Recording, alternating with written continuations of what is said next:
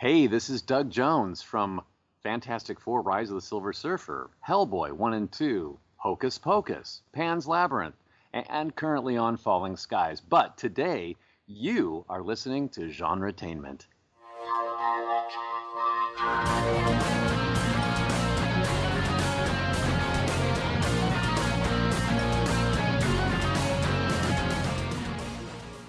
Hi everyone, welcome to another episode of Genretainment at SciFiPulseRadio.com.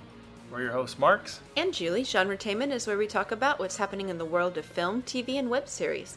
We give you interviews with writers, directors, producers, and actors in both independent and not-so-independent creations.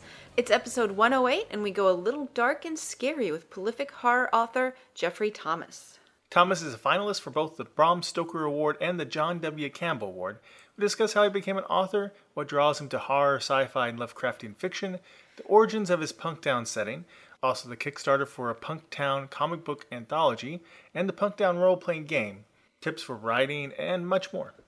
Now, before we get started with the interview, we should point out that the music you just heard at the beginning of the show was a snippet from the theme song for our web series, Reality on Demand.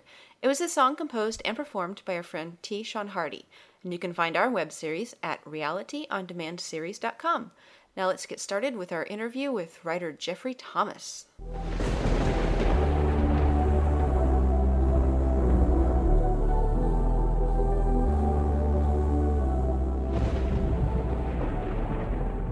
Well, hi, Jeff. Welcome to Genretainment. Oh, thank you for having me.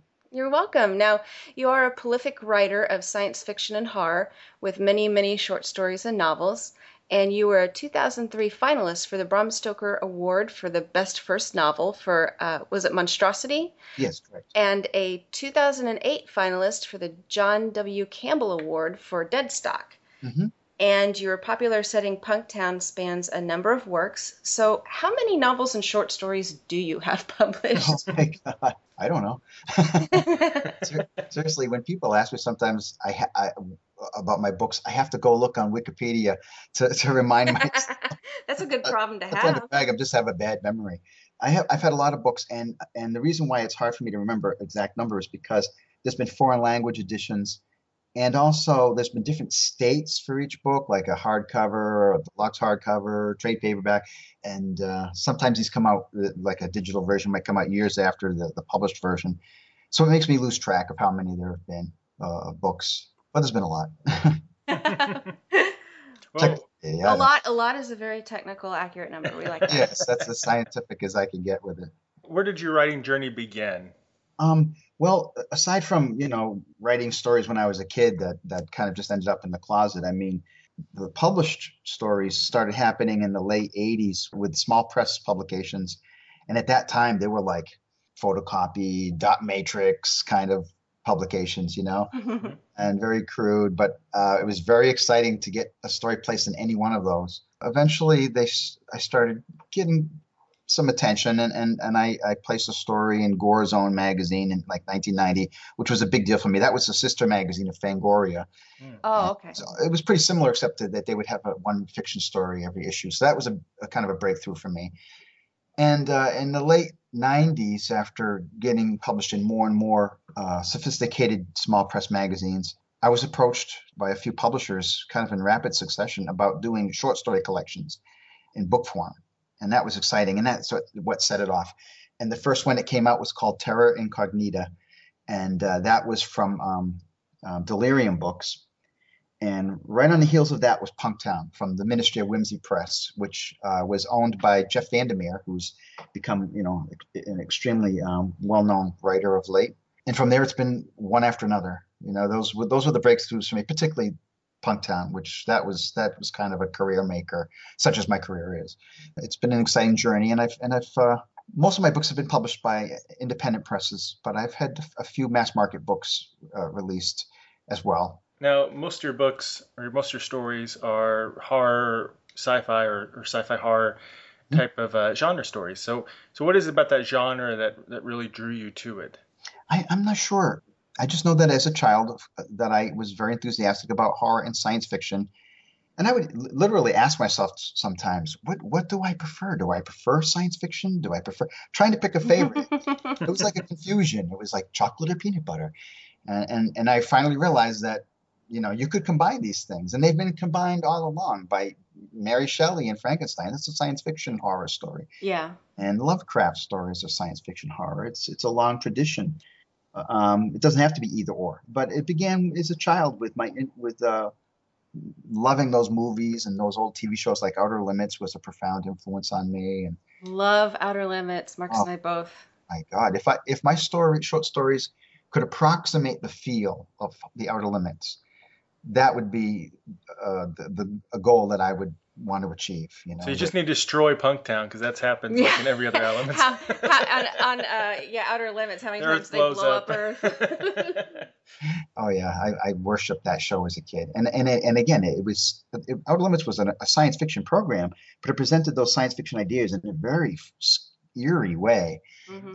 A lot of it had to do with the black and white, I think. Yeah, and then, later episodes were in color, and they still managed to do that. But I think a lot of them were probably more. The ones I remember were more heavily sci-fi, I guess. I never really followed the remake. Mm-hmm. Whatever they get caught up. They're good. I should check it. In fact, Marcus and I were just lamenting about how you just don't have those kinds of lineups anymore. Because at one point, when we were in college, on Saturday nights, like late night shows, it would be, they'd show like an episode of X-Files, an episode of Outer Limits, an episode of Poltergeist: The Legacy. Oh. And it would just be like one cool show right after the other. And there was a show no one else but me saw, apparently, called Nightmare Cafe that I loved. It was just pretty wild. Sure, if I've heard of that one myself. Yeah, it was. I watched Forever Night. England. Robert England, wasn't it? Oh. Yeah. Okay. Check it out. See if you can find it. We need to see if we can find it. It's out there somewhere, I'm sure, still. The truth is out there. Yes. Yeah. And now also a lot of your stories are often kind of lumped into the Lovecraftian subgenre. Subgenre. Say that 5 times fast. When you first kind of fell into that, were you already a fan of H.P. Lovecraft, or you just kind of fall into that and discover H.P. Lovecraft? Were you a fan of happy endings in general? Uplifting stories of the conquering human spirit? I like a balance between the uplifting and the utterly depressing. I came into Lovecraft through Stephen King. I read his short story Jerusalem's Lot that I guess he wrote when he was very young, and I loved it. I thought, boy, this is unlike anything I've read by King. This is like my favorite short story by him. It really resonated with me. And then when I realized it was an homage to Lovecraft, I thought, well, I better check Lovecraft out himself. I was aware of his name, but I'd never read him. And this was like in the mid 80s, I guess. And so I went to the library and got out a book and read a couple of his stories, and I was just hooked. In the late 80s, I read every story he had written and just fell in love with his work. And so it was around that time that I started experimenting with stories that incorporated some of his ideas. And I've been writing them on and off since. What is it from that you like to use to put into it? I mean, besides the tentacles. It's not Lovecraft unless there's tentacles. His stories are what made him unique. I think was that his stories are science fiction. They're not. His stories don't involve the supernatural. His gods are really these just beings that are just beyond us in evolution or what have you, and they're such an alien makeup that they're godlike to us. It was just his hinting at these vistas beyond our little limited, mundane, ant-like view of reality and of the cosmos. And so they have this cosmic scale. His stories are called cosmic horror. The idea of other dimensions and so forth, just this scope really appealed to me, and it just seemed like a very rich, fertile kind of a area to work in, that kind of approach. Mm-hmm. So I've written stories that reference his works, but I've also written stories that try to capture a similar feeling without actually mentioning any of his creatures, his books, so I guess that's what distinguishes Cthulhu mythos stories from Lovecraftian stories that kind of call to mind Lovecraft. I try not to. I've written quite a few, and I have them collected, most of them collected in one volume called Unholy Dimensions. But I've written a lot of stories for anthologies. I get invited to them. I actually try sometimes to get away from it because I don't want to be. I want my cake and eat it too. I want to be considered a very good Lovecraftian writer, but I don't want to be pigeonholed. I don't want to be only a Lovecraftian writer. Well, I mean, what's the point of having a cake if you don't get to eat it? Yeah, I think it's legit. Yeah. So, but I sometimes I think, well, it's time to move on. I don't want to be. I don't want to become a crutch. I want to be able to continue to flex my own imagination. I don't want to rely too much on somebody else's inventions. But by the same token, the challenge of writing new Cthulhu mythos stories is taking those old ideas and putting a new, an individual kind of spin on them. So there's that also. So the way I ultimately look at it is I want, if I still continue to do the occasional story for an cool anthology that I'm invited to, I will do so. But I'll do the other thing too. I'll do my entirely or follow my own path as well and try to juggle both balls and what others I can throw in the mix. It's easier to juggle one. You just toss it up and down. Two starts. Just throw one up and down. Yeah. So let's talk about your experience with awards. Tell us a little bit about what each of these awards are, the Bram Stoker Awards and the John W. Campbell Awards are, and your experiences getting nominated. It was exciting and rewarding being nominated. The Bram Stoker Awards is any awards, particularly. There's been a lot of there's been a lot of controversy this year, about the Hugo Awards and so forth. Mm-hmm. But it's exciting to be nominated for an award, especially when you're not pestering people to vote for you or anything. Both awards were a surprise to me. Both nominations were a surprise to me, and very gratifying. Like I said, I didn't pursue votes or anything, and I didn't win those awards. But it was just a great honor being a finalist for them both. The Campbell Award, I think, is especially prestigious. But it was very rewarding. Yeah, there were no rabid or sad puppies involved in those ones. And apparently he didn't go stumping, trying, in different trying to get. I didn't email a single soul saying, "Hey, you think you could kind of vote for me?" I've had people do that to me before, and it's kind of. Do you email Iowa first in that case, or does it really matter?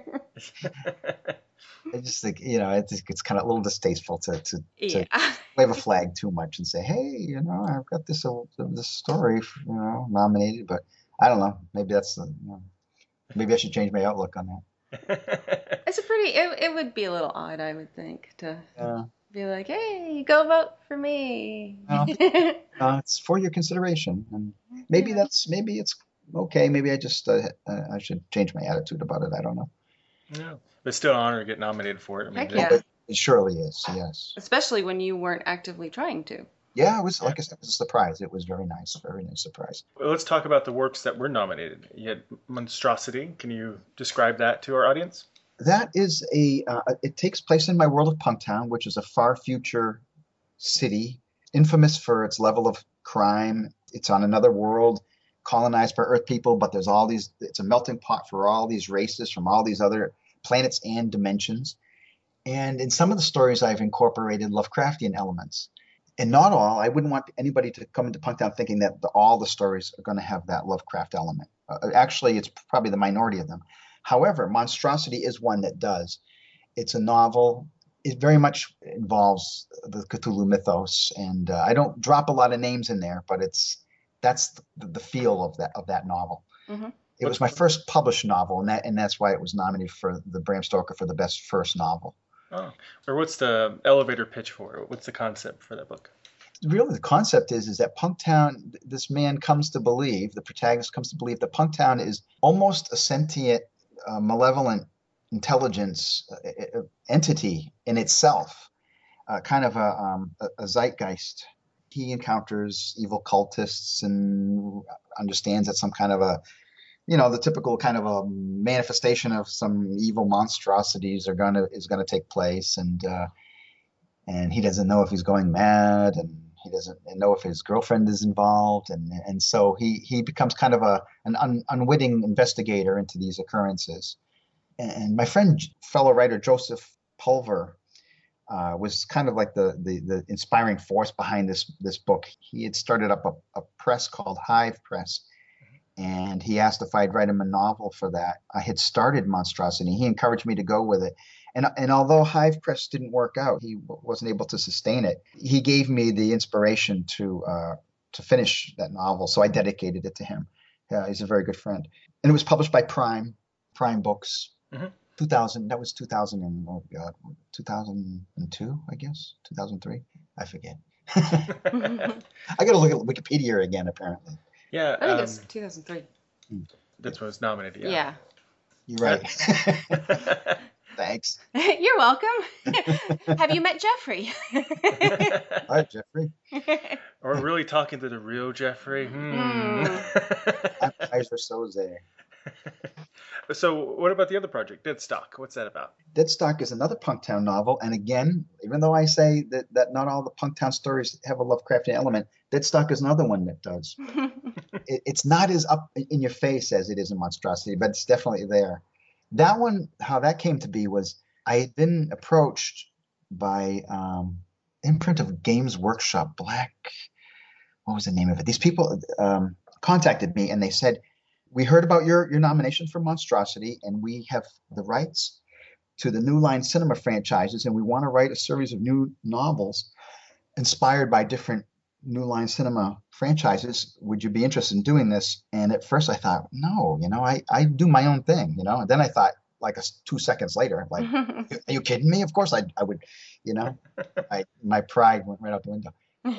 And so I threw a couple pitches at them. One was for Jason X, which was Friday the 13th in outer space. And I gave them a pitch for a novel for that, and they liked it. But they had already lined up a bunch of those, and they wanted to see how that was going to work. So in the meantime, so ultimately they I guess they were glutted with those, and they never used my pitch. But I threw another pitch at them for an original Nightmare on Elm Street novel, and they accepted it and they published it. And that was my first mass market book, and I was thrilled with that. It was so fun to work with a pop icon like Freddy Krueger. Oh yeah. So that publisher, oh my God, what was the name? It was an imprint of Game Workshop. So they were just starting up a new imprint called Solaris Books, and they said, "Do you think you could write us a Punktown story for this imprint?" And I was like, "Oh, are you kidding me?" So that became Deadstock, and it was a great feeling because I'd never worked like this before, but they wanted me to write a chapter by chapter outline before they could greenlight it. Wow. Characters break down and so forth, and I thought, wow, I don't work like this. I don't work with such a structure. And I had to do this with Nightmare on Elm Street also, that book, which is called The Dream Deal. And I didn't know if I could even do it. I even thought, like, maybe I'm going to have to tell them I can't. I work more organically. I write it. At the best I write notes, but I don't write an outline. But when I sat down and did it, writing the outline was like writing a story, just a very bare bones story. And then it was kind of fun actually to go back later. And after they gave me the green light on it and they said, okay, do it. And then to write the novel based on my outline was it was fun and a great feeling knowing that as you're writing this book, it's already sold. It's going to be on the bookshelves. It was just exhilarating. And then the same thing happened with the follow-up, Blue War. But it was really cool because Deadstock and Blue War got a lot of great reviews. And, later on, Solaris changed hands. And I haven't gotten into the new Solaris, but maybe down the line. What's the synopsis for Deadstock? What's that about? The protagonist of Deadstock in the follow-up book, Blue War, which is not a sequel, but it has the same protagonist. The protagonist is named Jeremy Stake, and he's a private eye. And he's a mutant. And his particular condition is that he can Punktown, I'll say right now, it's a science fiction setting. But I don't write hard science. It's fantastical. It's horror. There are ghosts in Punktown. You're doing that loosey-goosey sci-fi like Doctor Who. Loosey-goosey, timey, wibbly-wobbly, timey-wimey. Yeah. It's fantastical sci-fi. Anything goes, Mm-hmm. And so Jeremy Stake is a mutant who can change his face to look like anybody's face. All he has to do is look at you long enough.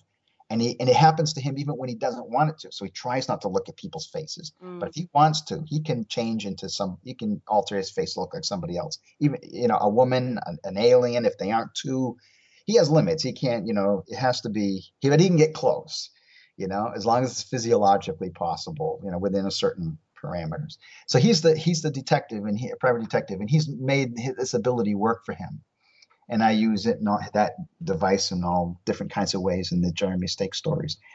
And he gets involved in this situation where it seems like a really innocent kind of a situation where the daughter of a rich businessman who's into biotech, she has her doll stolen, and the doll is like little organic bioengineered entity, and they want to find out who stole the doll, and so he's got to go look for this girl's doll. But the doll turns out to be, because of the technology that was used, it turns out to be a creature that's going to grow and grow, take on more sentience and power, and be this really, like, again, Lovecraftian godlike entity. So he learns that it's not just about getting this doll back, but saving Punktown from a real profound threat. That sounds good. No pressure or anything. No, but I think you're going to need to pay me a little bit more. Yeah, no kidding. So Punktown's come up a few times now. So can you talk a little bit more about that setting, and also, where did the idea of creating such a setting came from? And when you first created it, did you know you're going to keep returning to it? Yeah, just for the basics, for people who are listeners who haven't maybe read it yet. Yeah, I developed it in 1980 was the first time it came to me. And it's a weird little story, but I was driving somewhere. I was riding somewhere with my father. And I looked at a woman in a neighboring car, and the way her long hair was falling down in her face and the way her eyes were shadowed, it looked like her long hair was growing out of her eye sockets. And for some I've reason, had hair days like that, to be honest. A bad eyelash day. Yeah. So, and I don't know what it was that just kind of set something up in my mind that she would be like kind of an alien race where they have long swimming kind of tendrils instead of eyes, and that became the Tiki Hodo race from Punktown. They've appeared in a lot of Punktown stories, but from there, for some reason, that just jump started my imagination. And by the time I got home that day, I already had the idea that I was going to write about this city. It was going to be this melting pot of all these alien races, and I was going to follow all these different stories and avenues. I wasn't going to stick to one linear plot.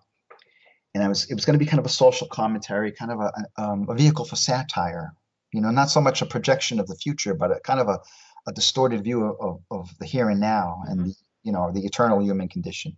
Mm-hmm. And so I wrote a number of novels over the years. I didn't have a computer then or even typewriter. I wrote them by hand. Eventually, though, when I started publishing in the small press in the 80s, as I said, I started writing Punktown short stories and submitting them, and slowly they started getting published. And like I said, Jeff Vandermeer approached me and said, "Why don't we put some of these Punktown stories together in a chapbook?" And then he changed his, kind of upped it a little bit and decided the chapbook would be a book. And so it's been Punktown ever since. It's and again, it's like the Lovecraft stuff. I don't want to get pigeonholed. I don't want to only write Punktown, but it is a place that's wide open. Anything can happen there. And so it's a very comfortable place to come back to. I very seldom use the same characters in my Punktown stories. The big exception is Jeremy Stake. I've written 2 novels with him and a couple of short stories and 1 novella. Mm-hmm. But the vast majority of the Punktown work involves characters who come and go, because that was my vision for Punktown. It's kind of like you've got this kind of bird's eye view of Punktown. You kind of swoop down, look into this window for a while, follow that person, then pull up and swoop down and follow this other person for a while. And that's the approach I like to have. And I like to follow the common people. There aren't any real messianic kind of superhero save the day, Luke Skywalker's, the Neo, the cosmic Messiah. The savior. Yeah, there's not that kind of, and I'm not knocking that stuff. That's great, but it's not what I'm trying to do. My people might be working in a coffee shop, or they might be working in a bookstore, and I follow their story, and that's just the kind of way I like to go with it. That's cool. I like that concept in a way. I mean, you see it more in shared world settings, but like Wild Cards, I always like that because you have different characters cycling in and out, different storylines. Yeah, it's fun. So how many, you might not be able to answer this very easily, but like how many novels and short stories do take place in Punktown of yours? Like what, if you don't know the exact number, what percentage or so? I'm looking on Wikipedia. Let's see. Because Because I bought a few of your books, Punktown, Monstrosity, and a couple others. But I didn't know exactly which ones are which. So I'll go down the list. It's not all that long. Punktown was the first one. It was a collection. It came out in 2000. Monstrosity was a novel. Came out in 2003. Everybody Scream was a novel. Came out in 2004. Punktown Third Eye was an anthology, a shared world anthology, where some of my friends and people I admired wrote their own Punktown short stories. Oh, cool. And Punktown Shades of Grey was a collection that I wrote with my brother Scott Thomas, who's also a writer. He wrote half of the stories in that one. Were there 50 or more or less shades of gray? Oh, God. I know. Sued that book for money. 50 Shades of Grey in Punktown. Oh, my God. God forbid. The next one was Deadstock, a novel. 2007, Blue War novel, 2008, Health Agent, a novel, 2008. Actually, that was written in the 80s. It was in handwritten form. I had to have it transcribed. Voices from Punktown was a collection, 2008. Monstrosity came out as an ebook in 2011. Red Cells, a novella in 2014. And my most recent was a collection, Ghosts of Punktown, from Dark Regions Press in 2014. Next year, Centipede Press, which is a very prestigious press, they do these big, beautiful, gigantic books. They're going to do like a Punktown omnibus, which is going to collect most of my Punktown short stories in one gigantic volume. And I'm going to write a couple of new stories for that too. That's great. I love omnibuses. Say that word again. It's like omnibuses. Goodbye. Omnibuy. And I'm really happy too. There's, beginning in October, around mid-October, there's going to be a Kickstarter for a Punktown graphic novel book called Visions from Punktown. I was approached by a guy named Christopher Taylor, who's done scripts for publications like Creepy and Eerie, and he wanted to script some of my Punktown short stories into graphic novel format. And he's got together this crew of artists you can't believe, fantastic artists. And so this Kickstarter is going to kick off in a couple of weeks. And I just can't wait to see what, the finished stories, because the stuff they've shown me so far, the artwork is amazing. And they're really capturing the spirit of Punktown, all the crazy phantasmagorical imagery, all the aliens and so forth. They're doing a great job of bringing that to life. So I'm just so excited that that's going to happen. Oh, that sounds great. Mm-hmm.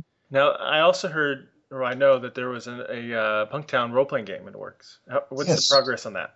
That was a successful Kickstarter a couple of years ago, and the text is all done for that, and much of the artwork is done. The cover is done; it's beautiful, and there's still some interior illustration work being done, but it's getting closer to being released. And it's going to be released by a company called Chronicle City. Awesome. That's a good name. If it's going to be Punktown, it's Chronicle City. It was meant to be. Yeah. All the role-playing games are going to be in city settings. That's what it is. So. Yeah. And I don't play role-playing games myself, but people told me Punktown would be a great setting for that. So, okay. I think so. There'll be like a punk town and a prep town and a college town. Town. Well, what'd you call it? Funky Town. Town? I like Funky Town. Is that like the cyberpunk, like the punk? No, actually, cyberpunk. When I started hearing people say cyberpunk, I was like, oh, come on. I took the name Punktown in 1980. I guess from what I researched later, cyberpunk started being used in 1982. It's funny. You would think that it was the punk rock era that inspired me to call it Punktown, but it was the song Funky Town. Woohoo! Won't you take me to Can you believe it? I was working in a shoe factory at the time, and I'd hear the radio in the background over all the machines and everything, and I would hear that song Funky Town, and I thought they were saying, "Won't you take me to Punktown?" And I thought, and it stuck in my head. And then later I found out it was Funky Town, but it was too late. Punktown was stuck in my head. So that's. Well, now we were getting this ready for some reason because I've heard it more recently. Uptown Funk kept getting in my head. The song. Now it's going to be Funky Town. Yeah, Funky Town. That's appropriate. So there's a Punktown TV show. The theme song's going to be Funky Town, right? Won't you take me to awesome. Funky Town? And Lips Incorporated, I think, is the name of the group that sang that song. And I checked their website at once, and on their comment board or whatever, I told them the origins of Punktown and how they inspired that, and they sent me a Funky Town T-shirt. Oh, cool! Yeah. Do you wear it or do you have it like hanging up on your It's wall? too small for my girth. Well, you should just like frame it and have it up on the wall. I should. That's awesome. We have a lot of people listening who are filmmakers We or have a lot of writers. people listening. Woohoo! Sorry. And a lot of them are writers and filmmakers and such. So we always like to get tips on the show from the guests. You already touched on this a little bit. So I usually like to ask writers, what method of writing do they like to do best, like plotting or pantsing, or writing by seat of your pants. Sounds like you're a little bit more of a pantser. It sounds dirty, but it really just means by the seat of your pants. I getcha. Sounds like pantsing, but you did do some plotting and you kind of liked it. So Yeah. so where do you stand now? I still do it pantsing. I still do it organically. Like I said, for the most I would do is write pages of notes, and I don't even do that anymore lately. What I do now is I go back a lot and reread what I've already written. And so I'm editing as I'm writing and thinking. I kind of go more slowly now. Part of that is less free time than I used to have, but part of it's also my method's a little bit slower, a little more. I'm stepping a little more carefully. And that just seems to be an organic evolution in my process. Aside from those 3 books where it was kind of imposed on me to outline, but I did enjoy it. It's just not my natural tendency to do it that way. How do you approach writing a short story versus a novel? Write more words for Well, Yeah. that too. Okay, I want to make sure you knew. I don't know how to to say it any differently, really. You just got to be more concise. You got to block the scenes out a little bit more. I find I have to kind of just try to use the minimum of scenes, like panels in a graphic story where I can't have a lot of connective tissue here. I've got to show this scene, and you have to just, in a novel you have more elbow room. It's nice, but short stories are very, very rewarding to write because of that, because you have to really make it count. When it comes to horror stories, I really do think the horror story in general is better served by the short story form. Mm-hmm. I think it's more satisfying in the short story form for the most part. And so these days I tend to write short stories more than novels. I have a lot of, I have maybe 3 or 4 novels that kind of stuck at the halfway point. I've just been focusing so much on short stories. I get anthology invitations and so forth. And I haven't, so for a few years now, I haven't worked on these novels because I'm just so focused on the short stories. It's probably why like horror movies you tend to have a lot more horror movies than you have horror TV shows. It's hard to sustain the suspense and the mystery, I think. That's true. I never really thought about that, but that does make sense. That the best horror stories on TV have been like Twilight Zone and Thriller and Alfred Hitchcock Presents and so forth, like where you're just getting one short story told in cinematic form, as opposed to a science fiction show that can sustain a plot line from, if only in a loose way, from episode to episode, with the same characters and so forth. Yeah, you can fight off an alien invasion for seasons, Yeah. Or even like Star Trek, the original one where they didn't really bring back the various aliens like they did in the other shows with the Ferengi and the Cardassians and so forth, and they bring them back again. In the classic Star Trek, they would be kind of like just a whole new world every time, except for the Klingons occasionally or something like that. But you had this cast, this 5-year mission, whatever, that tied the series together. But yeah, in horror, you don't really see a whole lot of, aside the rare one, I guess. I never watched Buffy, but the Kolchak. Oh, you totally should.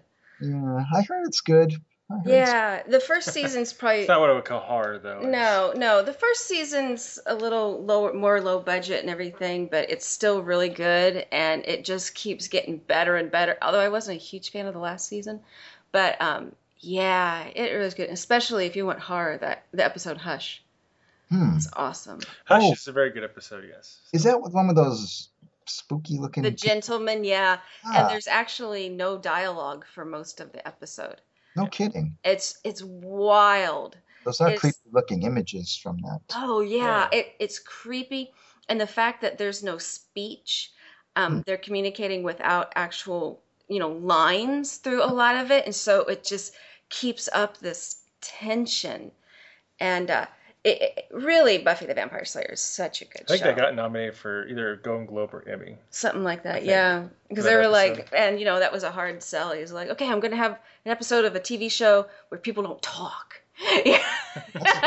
That is very intriguing. Because the gentlemen take away everybody's ability to speak, so that way Everyone's voice. no one can hear you scream when they come after you. So Oh man, And so, like, they can have the complete run of the entire town because no one can call for help. yeah. Oh, that is spooky. And did that predate the Slender Man stuff? Because Oh, yeah. that imagery Yeah. is very Slender Man-ish. Yeah, it did predate that, yeah. Yeah, it predates it. Mhm. And the series had ongoing was very good, but there were always those episodes that just stand out. There was a musical episode. Yeah. Wow. That's why it's not horror, really. Yeah, there was a musical episode. Well, I mean, it had like supernatural. But yeah, if you're gonna watch the demons and stuff. episode, watch Hush. That's a good one to I don't know what try but out. doesn't he have to familiarize himself really You with the just need to characters? know that she's Buffy. and Okay, she's look up got the stuff on powers. Wikipedia. Familiarize yourself You'll with the figure it out. characters. Then watch Hush. It's on Netflix. Like watch Hush, and then you'll want to watch the rest of the series. Okay, that does sound like something I'd want to see. That Hush sounds very. Now I want to go watch it. It's getting close enough. That's one of those things like when it's around Halloween, we always watch. Cool. Yeah. So now I'm just thinking about Buffy a lot. Sorry. So the only one that's really kind of halfway did it is American Horror Story, but that's only one seasons, one season at a Yeah, time. it's a season. So Oh, I haven't even seen that. I don't know. Scream. It just had a season. well, we'll see how long. Yeah, we'll see how long it Yeah, goes. let's see. And I loved the first Scream movie. It came out, was it 96? And good year. And I Yeah. loved. I've never seen that. I've never seen any of those Scream movies. Oh, see, Really? the first one is so good. And then they've done Scream now. It's for a new generation. Oh, is it And a series? it's a series on Oh, no MTV. kidding. MTV, right? Yeah, it's on MTV. And the first season's out, and I was like, oh, they're gonna recreate a movie. You know how it's like you don't Yeah. want to reboot of something you really liked. Yeah. It was good. We've had a ball watching that. Yeah, it's we discovered MTV actually has a couple of okay shows because It turns out it's not music television anymore. Scream is not too bad, and then so that made us curious about Teen Wolf, so we were watching Love it. Teen Wolf. No kidding. So I don't have a TV anymore, so I'm so out of touch. I don't. That's why you get so much done. that's what Yeah. right. I do have Netflix on the Xbox, so I watch movies, but I'm so out of touch with TV. Once in a while, I catch up on Walking Dead. I'll have like a Walking Dead marathon, where I just watch episode after episode. But I'm so out of touch with TV. Yeah, bet- Marks likes Walking Dead. I bet you'll like. Well, who knows? But if it's done well, the Mist TV show could be really good. Yeah, that does sound like it has possibilities. That could go anywhere really, and hopefully they'll do a good job with it. All right. So anyway, we're getting off We topic. could just like hang out and talk with you about all kinds of stuff, just for fun. Oh, absolutely. So about your approach to writing and such. Do you have any tips on writing you'd like to share with anyone that you've learned over the years? The one tip that I always like to suggest to people is that they should read widely. They shouldn't read only in one genre. You have so much you can learn from reading outside. If you want to be a horror writer, don't just read horror. I really think you should try to read as widely as possible. Read classic literature. There's so much I've taken away from writers who were not horror writers, like Thomas Hardy and Yukio Mishima. Although they wrote a few horror stories, surprisingly. Well, Mishima, I can think of one. It's called Thermos Bottles. And Thomas Hardy wrote a couple of stories. Sounds terrifying. It's very subtly terrifying, and that was the cool thing about that story. Oh, those are my favorites. Yeah. So subtle. It's just this Thomas Hardy, is one of my favorite writers and poets. And he wrote a couple of stories that were like, one was called The Withered Arm, and the other was called Barbara of the House of Grebe, which is kind of more of a gothic story than Yeah, it sounds like it. It's grotesque and disturbing, very disturbing. And sometimes you can learn more valuable things from those writers than the people who are associated with horror. And it kind of helps you to, that's the kind of inspiration that helps you to find your own voice. And so you're not consciously or unconsciously aping the people who have been successful in your chosen genre before. Helps you break away from potential cliche. Yeah. Well, and sometimes it's easy to do. I don't know if to anyone else, but it is to me. If I've been reading one particular genre, particularly one particular writer for a while, I don't intend to, but it's like I almost start mimicking like the style. And I don't know if that's just kind of how, when you're talking to people with a certain accent, eventually it's like you start kind of mimicking it without really meaning to. Precisely. That's a phenomenon. Somebody, it's as simple as when somebody says, "How you doing?" and you come back, "How you doing?" How you doing? Somebody, and you kind of unintentionally sometimes take on people's mannerisms. I even was one time talking to a friend on the phone who stutters, and I found myself stuttering, and I'm like, he's gonna think I'm mocking him, but it was like a weird unconscious thing. I think it's an empathy device. It is. It's like neurolinguistic mirroring in that, and they even recommend, if you're trying to connect with somebody, that you mirror their body language and to help them feel at ease. So there's something to it, but most of the time we don't do it consciously. Unconsciously. But you are right that sometimes you do find yourself unconsciously drawing inspiration from the particular person you're reading right now. So that's probably why it's a good idea to read really good stuff. If you're going to rip someone off, rip off someone good. Yeah, rip off somebody good. I was recently within this past year, I read Cormac McCarthy's Blood Meridian, which became one of my favorite novels right away. And I was writing a story at the same time as that, and I wasn't in any way consciously trying to write like that, but it was very inspiring, and I found myself kind of lifting myself up maybe beyond the kind of comfortable writing I had been doing that I do other times. It kind of challenged me to try to write a little bit more beautifully, and as long as you're not, to me, it's a difference between being influenced and inspired. Try not to be influenced, but it's okay to be inspired. Ooh, good advice. Yeah, that's a quote right there. Yeah. We talked about a few different authors and works that have influenced you a little bit. Is there any other works that have influenced you over time that you think that you really like and influenced your worldview?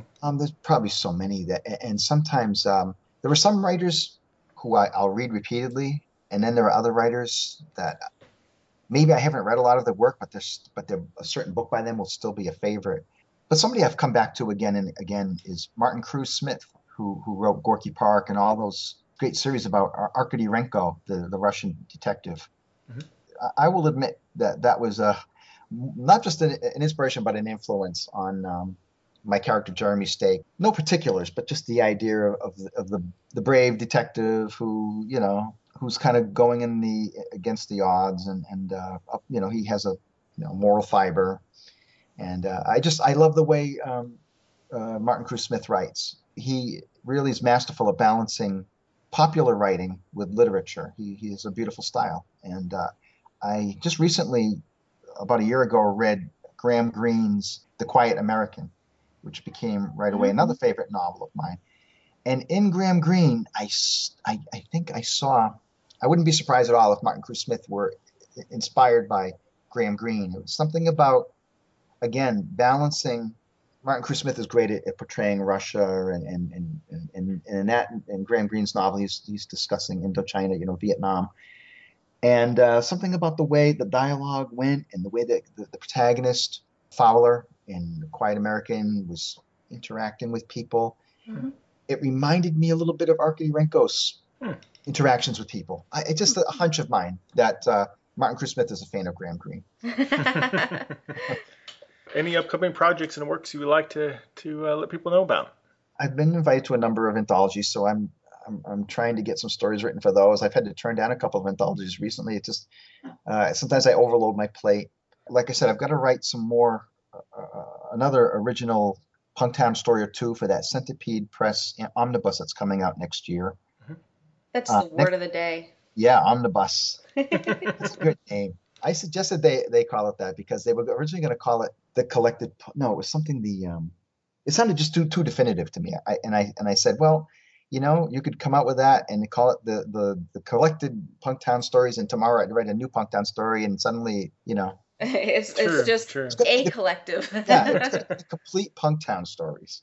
And I Yeah. said there could never be You're like, guys, I'm still alive. There's going to be some more. there'll be tomorrow. It will never be the complete Punktown stories. So that's why I suggested a Punktown omnibus. And so that's the working title. I don't know if that's going to be what it will be called. Also next year, I'm supposed to have a collection come out called Haunted Worlds from Dark Renaissance Books.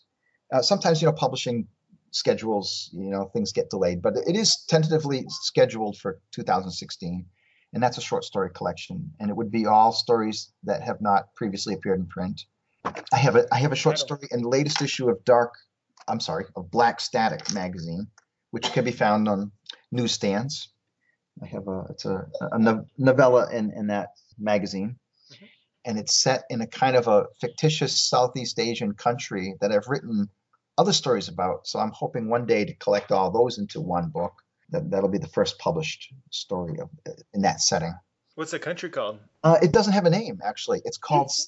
They're called Tales from Somewhere. And so it's kind of, and I explain in one of the stories that they didn't want their country to have a name because there'd been so many attempts by other countries to conquer them that they decided to not use the name for the country anymore, hoping that their country would kind of fly under the radar of other countries and other countries would leave them alone. That's an interesting tactic. So it's kind of an odd conceit. It's a strange collection of stories. They're not quite horror. They're not science fiction. Some of them have supernatural elements, some don't. I guess the best way to describe them would be to call them weird fiction. But again, they all take place in this Southeast Asian country. That's very much inspired by my travels to Vietnam. I've been to Vietnam 9 times. My daughter's half Vietnamese. I love the culture. I love the people. So it's that country's very much been an influence on that series of stories. And so, like I said, the latest Black Static has the first one that I've sold, and it's called Distinguished Mole. I was thinking a beauty mark. Oh, It is about a beauty mark. Yeah, you're writing about a beauty mark. Yeah, a beauty mark gone awry. Well, very cool. I look forward to seeing those projects and also the graphic novel Kickstarter and all that good stuff. So, yeah. So before we go, where can our listeners find you and your work online? The best place to find me is on Facebook. I have a real Facebook presence, and it's more fun to me to go there than my blog has been sadly neglected. But I do have an Amazon.com page. Jeffrey Thomas. There's a whole slew of books there. That's the best place to find my work. And so everyone knows it's Jeffrey spelled Jef, not the Geo. So they can find you. Yeah. Exactly. And it's Ffrey. I can't believe some parents actually name their kids Jeffrey with an Ery. That's an abomination. Oh, that's an abomination to me. That's so wrong. There should be a horror story about that. Yes. Oh my God, I hate that. In school, like we had in marching band at one point, there were a few Jeffreys, like kind of all in the same section. Yeah. And so one guy spelled it Ge, so we just called him Geoff or Geoff. Yeah. So that we'd be like Jeffrey, and Geoff. There are 5 Jeffrey Thomases at the company I work at, so I'm always getting other people's emails. Oh my gosh, Jeez. That is not convenient at all. It's not. But on 2 of my book covers, my name is spelled Ery, and luckily they showed me the mock-up first, and I'm like, if it comes out like that, don't even send me a copy of it. I don't even want it. I gotta fix that. So You people spell my name well, as you can imagine. Mark's gets some interesting stuff. I'm sure. Yeah. I remember I called him Max once, or Mark maybe. He corrected me. I'm sorry. He doesn't usually correct people. Usually I do it. But he's like, I don't care. I'll insert anything. Mr. Pyle. Names. Psha. Pyle being the name of the Quiet American, by the way. Well, thank you so much for speaking with us. Yes, thank you. It's been Thank you for having me on. It was a lot of fun. Hi, I'm Tim Wagner, author of The Way of All Flesh and Dark Art, and you're listening to Genretainment. Well, thanks to Jeff for taking the time to chat with us. Check out the show notes for links to his books and the Kickstarter. Now we keep the Dark Rider theme on our next episode as we chat with dark fantasy author Alan Baxter. So So be sure to watch for that upcoming episode. Now, also before we go, we want to remind you that you can always keep track of us by subscribing to us on iTunes or Stitcher, or by following our Genretainment Facebook page, Marks' Twitter account, which is @MrMarks, our website at genretainment.com, or follow all of the shows at sci-fi-pulse-radio.com. And you can also find us with other excellent shows on Blog Talk Radio via the League of Geeks network at blogtalkradio.com/League of Geeks. So that's it for today's Genretainment. We'll be back soon with all new guests from our favorite films, TV shows, novels, and web series. Genretainment is a production of Alien Jungle Bug Productions. Until next time.